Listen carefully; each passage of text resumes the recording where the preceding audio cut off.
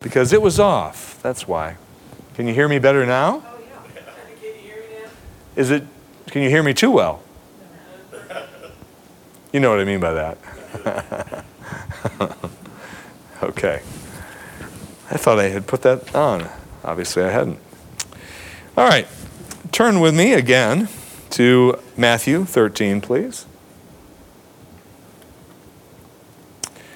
Verses 44 through 50, and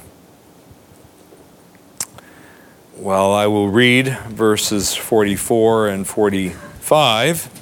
This evening, we will be focusing on, verses 44 through 46. This evening, our emphasis will be on verses 47 through 50, but I want to remind you of the whole passage because I think it does belong together. This is God's word. Listen reverently as I read. The kingdom of heaven is like a treasure hidden in the field, which a man found and hid. And from joy over it, he goes and sells all that he has and buys that field. Again, the kingdom of heaven is like a merchant seeking fine pearls. And upon finding one pearl of great value, he went and sold all that he had and bought it. Again, the kingdom of heaven is like a dragnet cast into the sea and gathering fish of every kind. And when it is filled, they drew it up on the beach, and they sat down and gathered the good fish into containers, but the bad fish they threw away. So it will be at the end of the age. The angels shall come forth and take out the wicked from among the righteous, and will cast them into the furnace of fire. There shall be weeping and gnashing of teeth. Amen. Pray with me.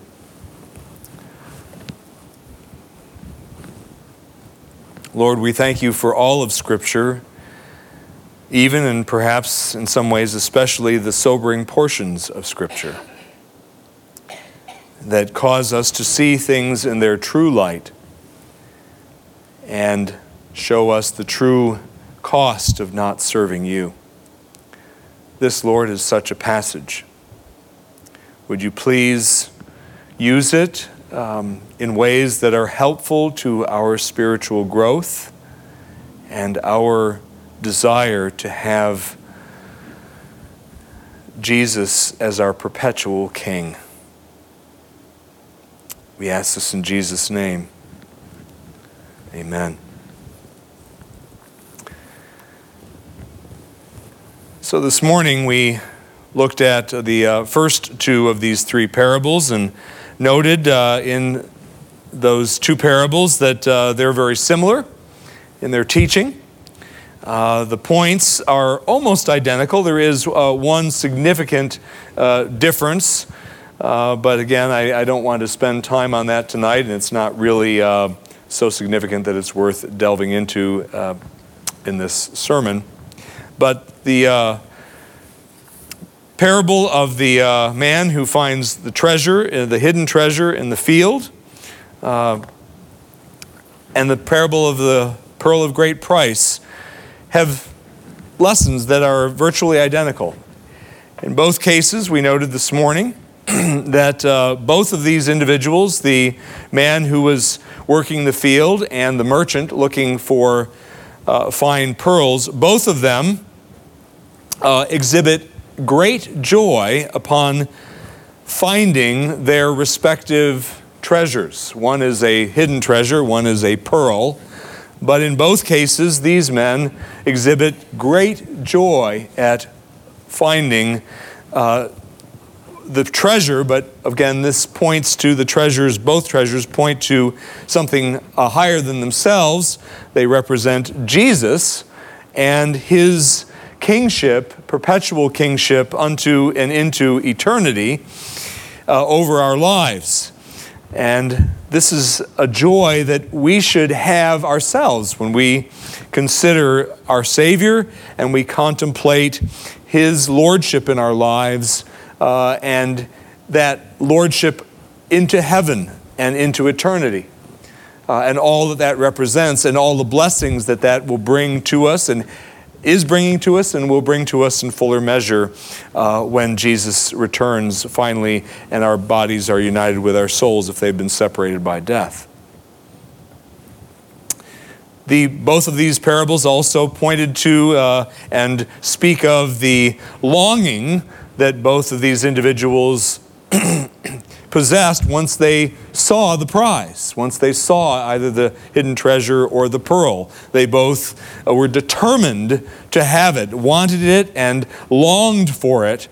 And we saw this morning, I pointed out this morning, that a truly saved person who has been truly regenerated by the Holy Ghost, the Holy Spirit, immediately wants Jesus and continually wants more of Jesus and continually wants to be in greater and fuller submission to God through the Messianic King Jesus and His loving rule over the course of our life and again into eternity. And it's something that a true Christian wants.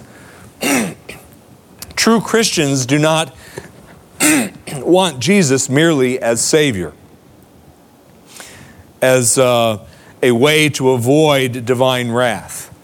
Yes, we should want to avoid divine wrath, and there is nothing wrong with wanting that. But the true believer who has received Jesus or sees Jesus and wants Jesus to be his master, to be his king, to be his Lord, and wants that perpetually, ongoingly throughout life, and increasingly so as the Christian life proceeds forward. We also saw, and I noted, that both of these men were so determined to have the prize that they discovered or happened upon that they sold everything that they held dear, that they possessed that was of value in order to obtain it, the prize. And we pointed out, and this was perhaps the most significant point in both parables, that what this means is points to the willingness of the born-again individual to renounce everything that might hinder his relationship with Christ and his attainment of the fullness of what Jesus has as He rules over us. And we ourselves as Christians will want that and desire that. And if we don't have that, we need to ask God to give us those kinds of desires, that we would be more fully, and we would desire to be more fully yielded to Christ and consistently yielded to Christ. That brings us to the third of these three parables, that is the second point in the sermon, and that is that the kingdom of God, we learn from this parable, includes and will be consummated by the day of judgment. Now, in this third parable, I talked about this morning about how the kingdom of God has a basic shorthand definition, which is the kingship of God in Christ in our lives and in the church. But it has additional nuances that are often come along with it, and it varies depending on which parable or where the concept is being discussed by Jesus or Matthew or whomever. And in the case of this third parable, the kingdom of God concept differs from the first two parables to some degree. In the third parable,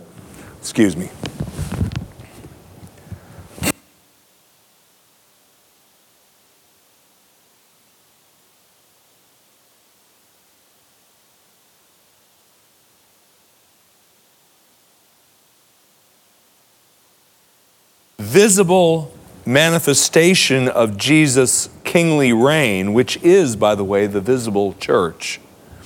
That collective visible manifestation of Christ's lordship on earth is central to the idea of the kingdom of God as it's described in this particular parable. It is the foremost element of, if you will, in the parable.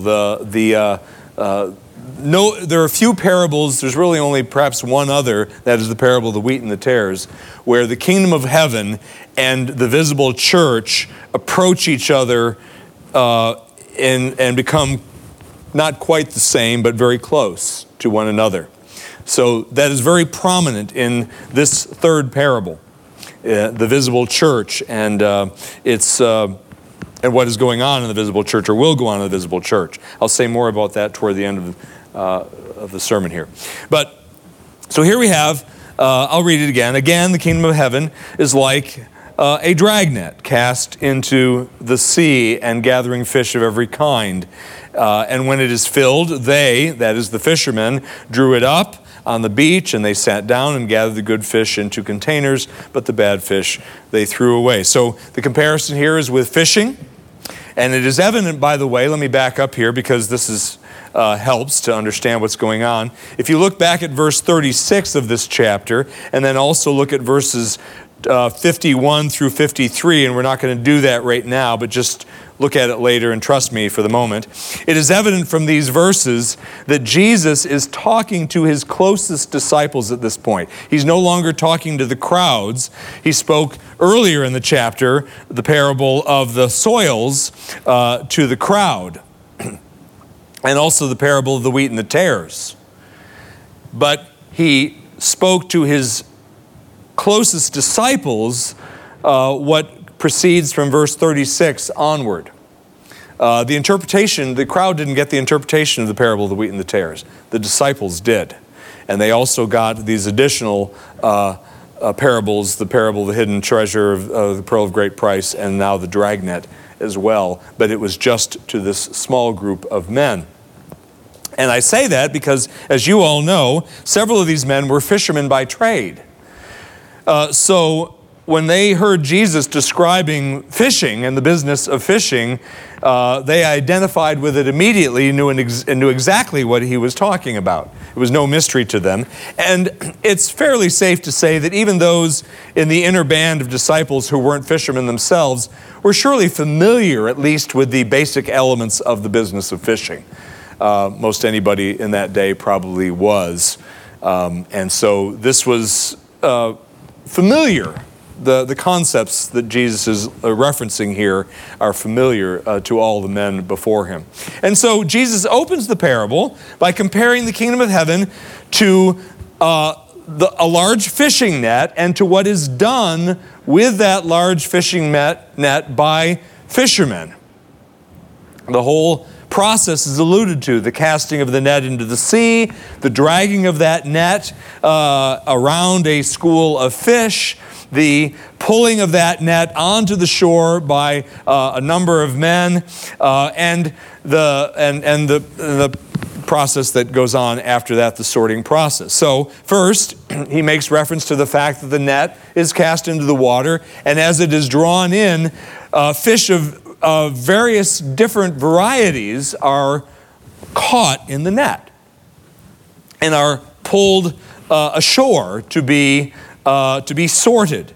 And once the net is full, once the fishermen deem the net to be full, they draw that net together, pull it up on the beach, and then the fish are actually sorted. So how do they sort them? Well, they sort them basically into two categories. There are those that are edible and therefore can be either eaten by the families of the fishermen or sold to others who will in turn eat them. So they're the fish that are edible and saleable, and those are thrown into containers, buckets probably, or baskets, and they are trucked off to wherever they will be used. But the rest, those fish that are undesirable, either because they are ceremonially unclean, they don't have scales, or because they're just junk fish that have little meat on them and really can't realistically be used to feed people, they are discarded. They are cast aside and thrown out, in fact.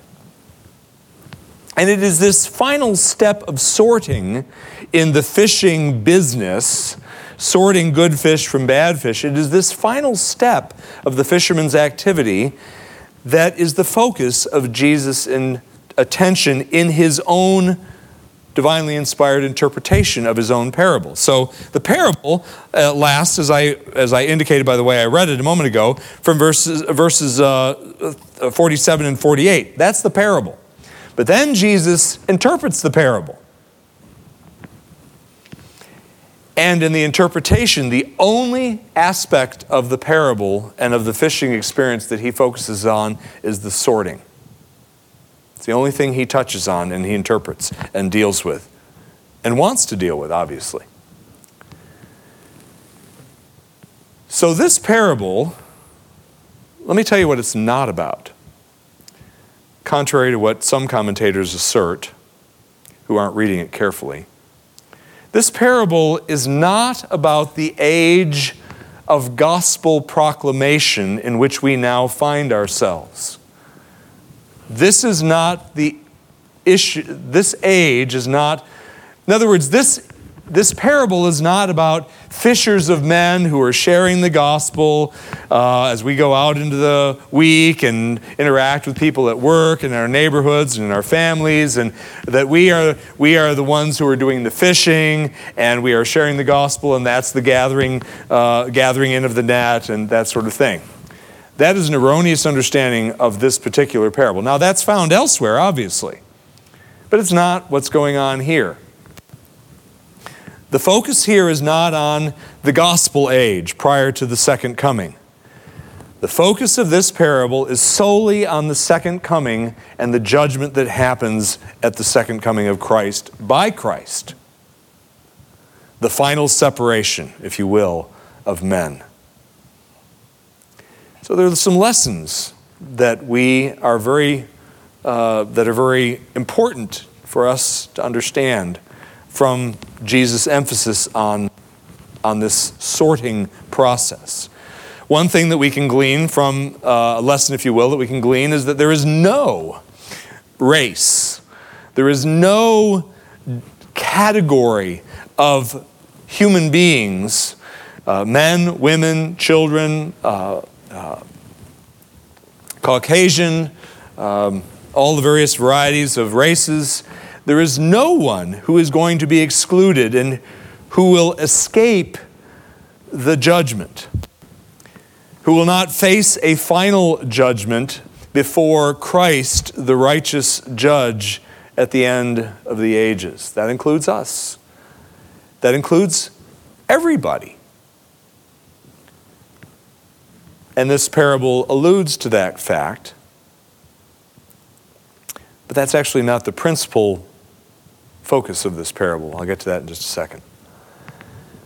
But another thing that needs to be noted is that there are two groups, and only two groups. There are varieties of fish, all sorts of varieties of fish that are caught, but they end up in one of two groups.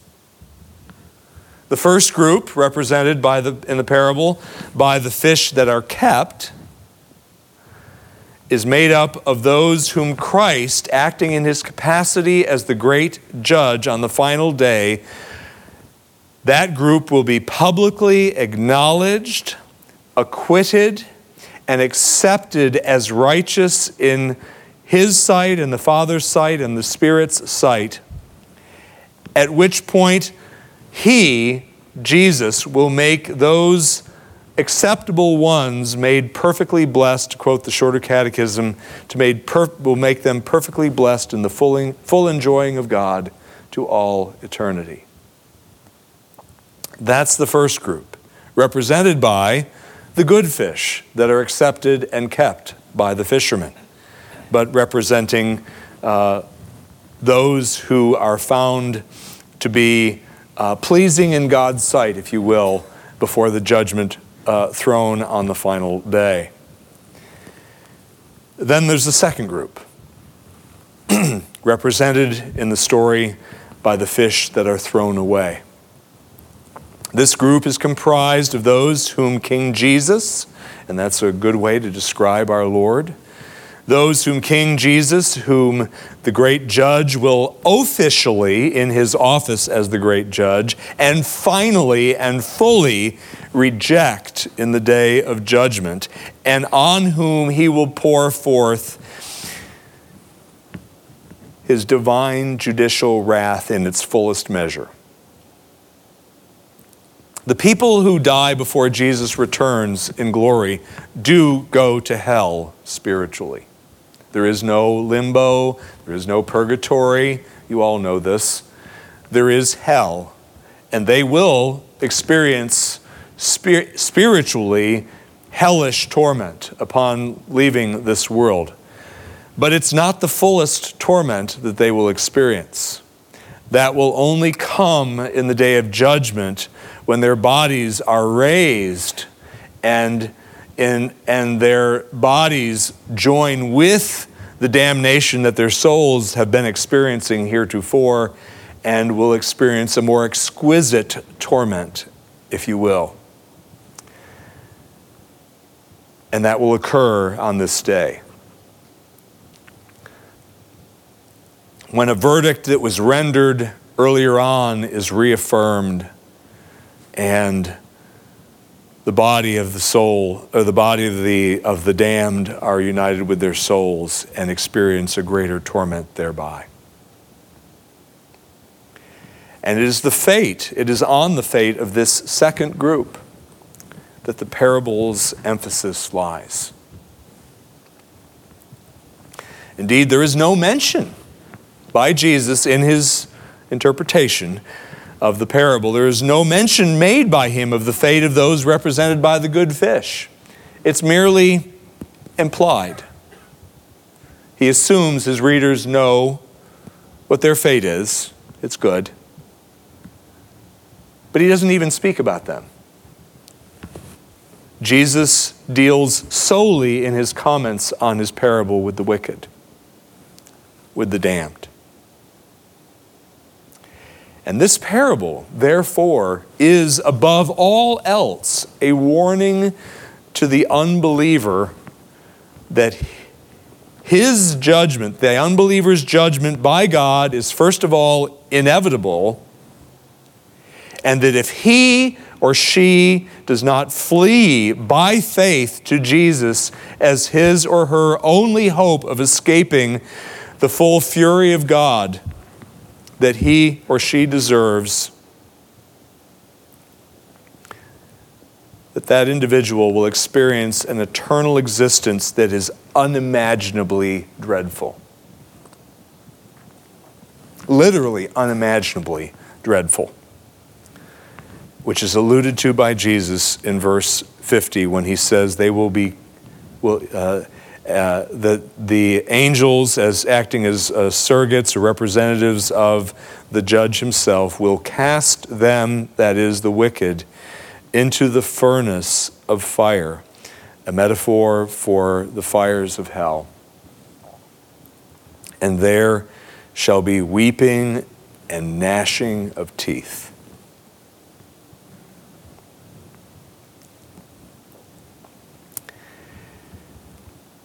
Unless you think that Jesus here is speaking of all those reprobate heathens out there that don't go to church,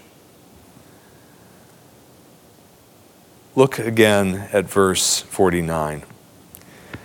So it will be at the end of the age. What will be? The judgment. The angels will come forth and take out the wicked, notice this, from among the righteous. Can that possibly be a description of the sinful, Satan-ruled world that can be described as righteous? And Jesus is removing wicked people from among the world that has lots of righteous people in it? No. Not at all. This statement cannot be referring to the world about the situation that is described as the wicked being removed from among the righteous. Cannot be referring to the world.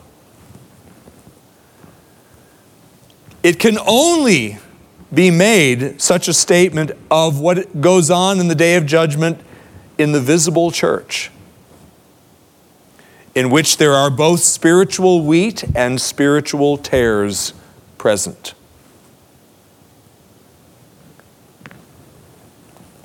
And while it is the church's solemn responsibility, especially through its leaders, to do the very best they can to not allow false believers, professors to enter into their midst, and to remove false professors from their midst when it becomes evident that they're truly unbelievers, or probably unbelievers. Church discipline is a responsibility and a requirement of the church, the visible church. We don't always get it right, and tares get in. And I hope this isn't true, but it is possible that there are tares here, even in this small group this evening. If you're a member of this or some other church, let me ask you this. Will you be found acceptable to Jesus, the great judge, on the day of judgment when he returns? Whether you're dead, physically, or alive, will you be found acceptable? The only way you can answer that question is if you are clinging to Jesus as Savior and King. I'll use that word rather than Lord, which I tend to use more often, but as Savior and King of your life. Only if that is true of you will you be found acceptable and pass muster, if I can put it that way, in the final great Aziz, the day of judgment. It's easy to be in the church, to go through the motions, to say, oh yeah, I believe in Jesus, and to not love and truly cling to Jesus. Ask yourself, am I a pretender?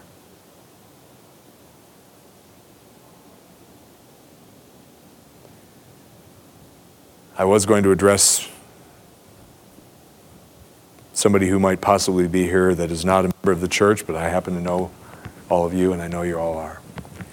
But it is true that this passage doesn't just address only the church and God's judgment on the church, because again, the reference to the many fish that are gathered, I think, alludes to the fact that there is judgment for all sorts of people, including people that are unchurched. They will not escape either, and there are plenty of other passages that make that point very evident. But again, this passage is for churchgoers. It's sobering. It's scary if you don't know Jesus. But it is not to be scary if you do. So please don't be afraid. Don't second guess yourself or do too much navel gazing as a result of this. If you know that you are clinging to Jesus and there's nothing that commends you to God, that would make you even partially fit for heaven, if you know that to be the case and you know that Jesus is the only one that can get you there and you're trusting in Him, don't worry. You don't need to be afraid. But this passage should put literally the fear of God into the person who is just showing up because that's what my family does, or that's what's socially acceptable in the South, or that's what improves my business contacts, or whatever.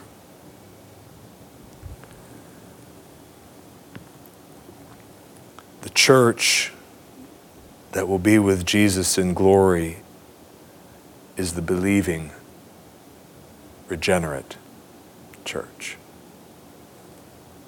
And this passage makes that point very eloquently and poignantly. Let's pray. Lord, we thank you that in Christ we are safe from your wrath, from judgment, from damnation. We are absolutely safe, hidden in the wounds of Christ.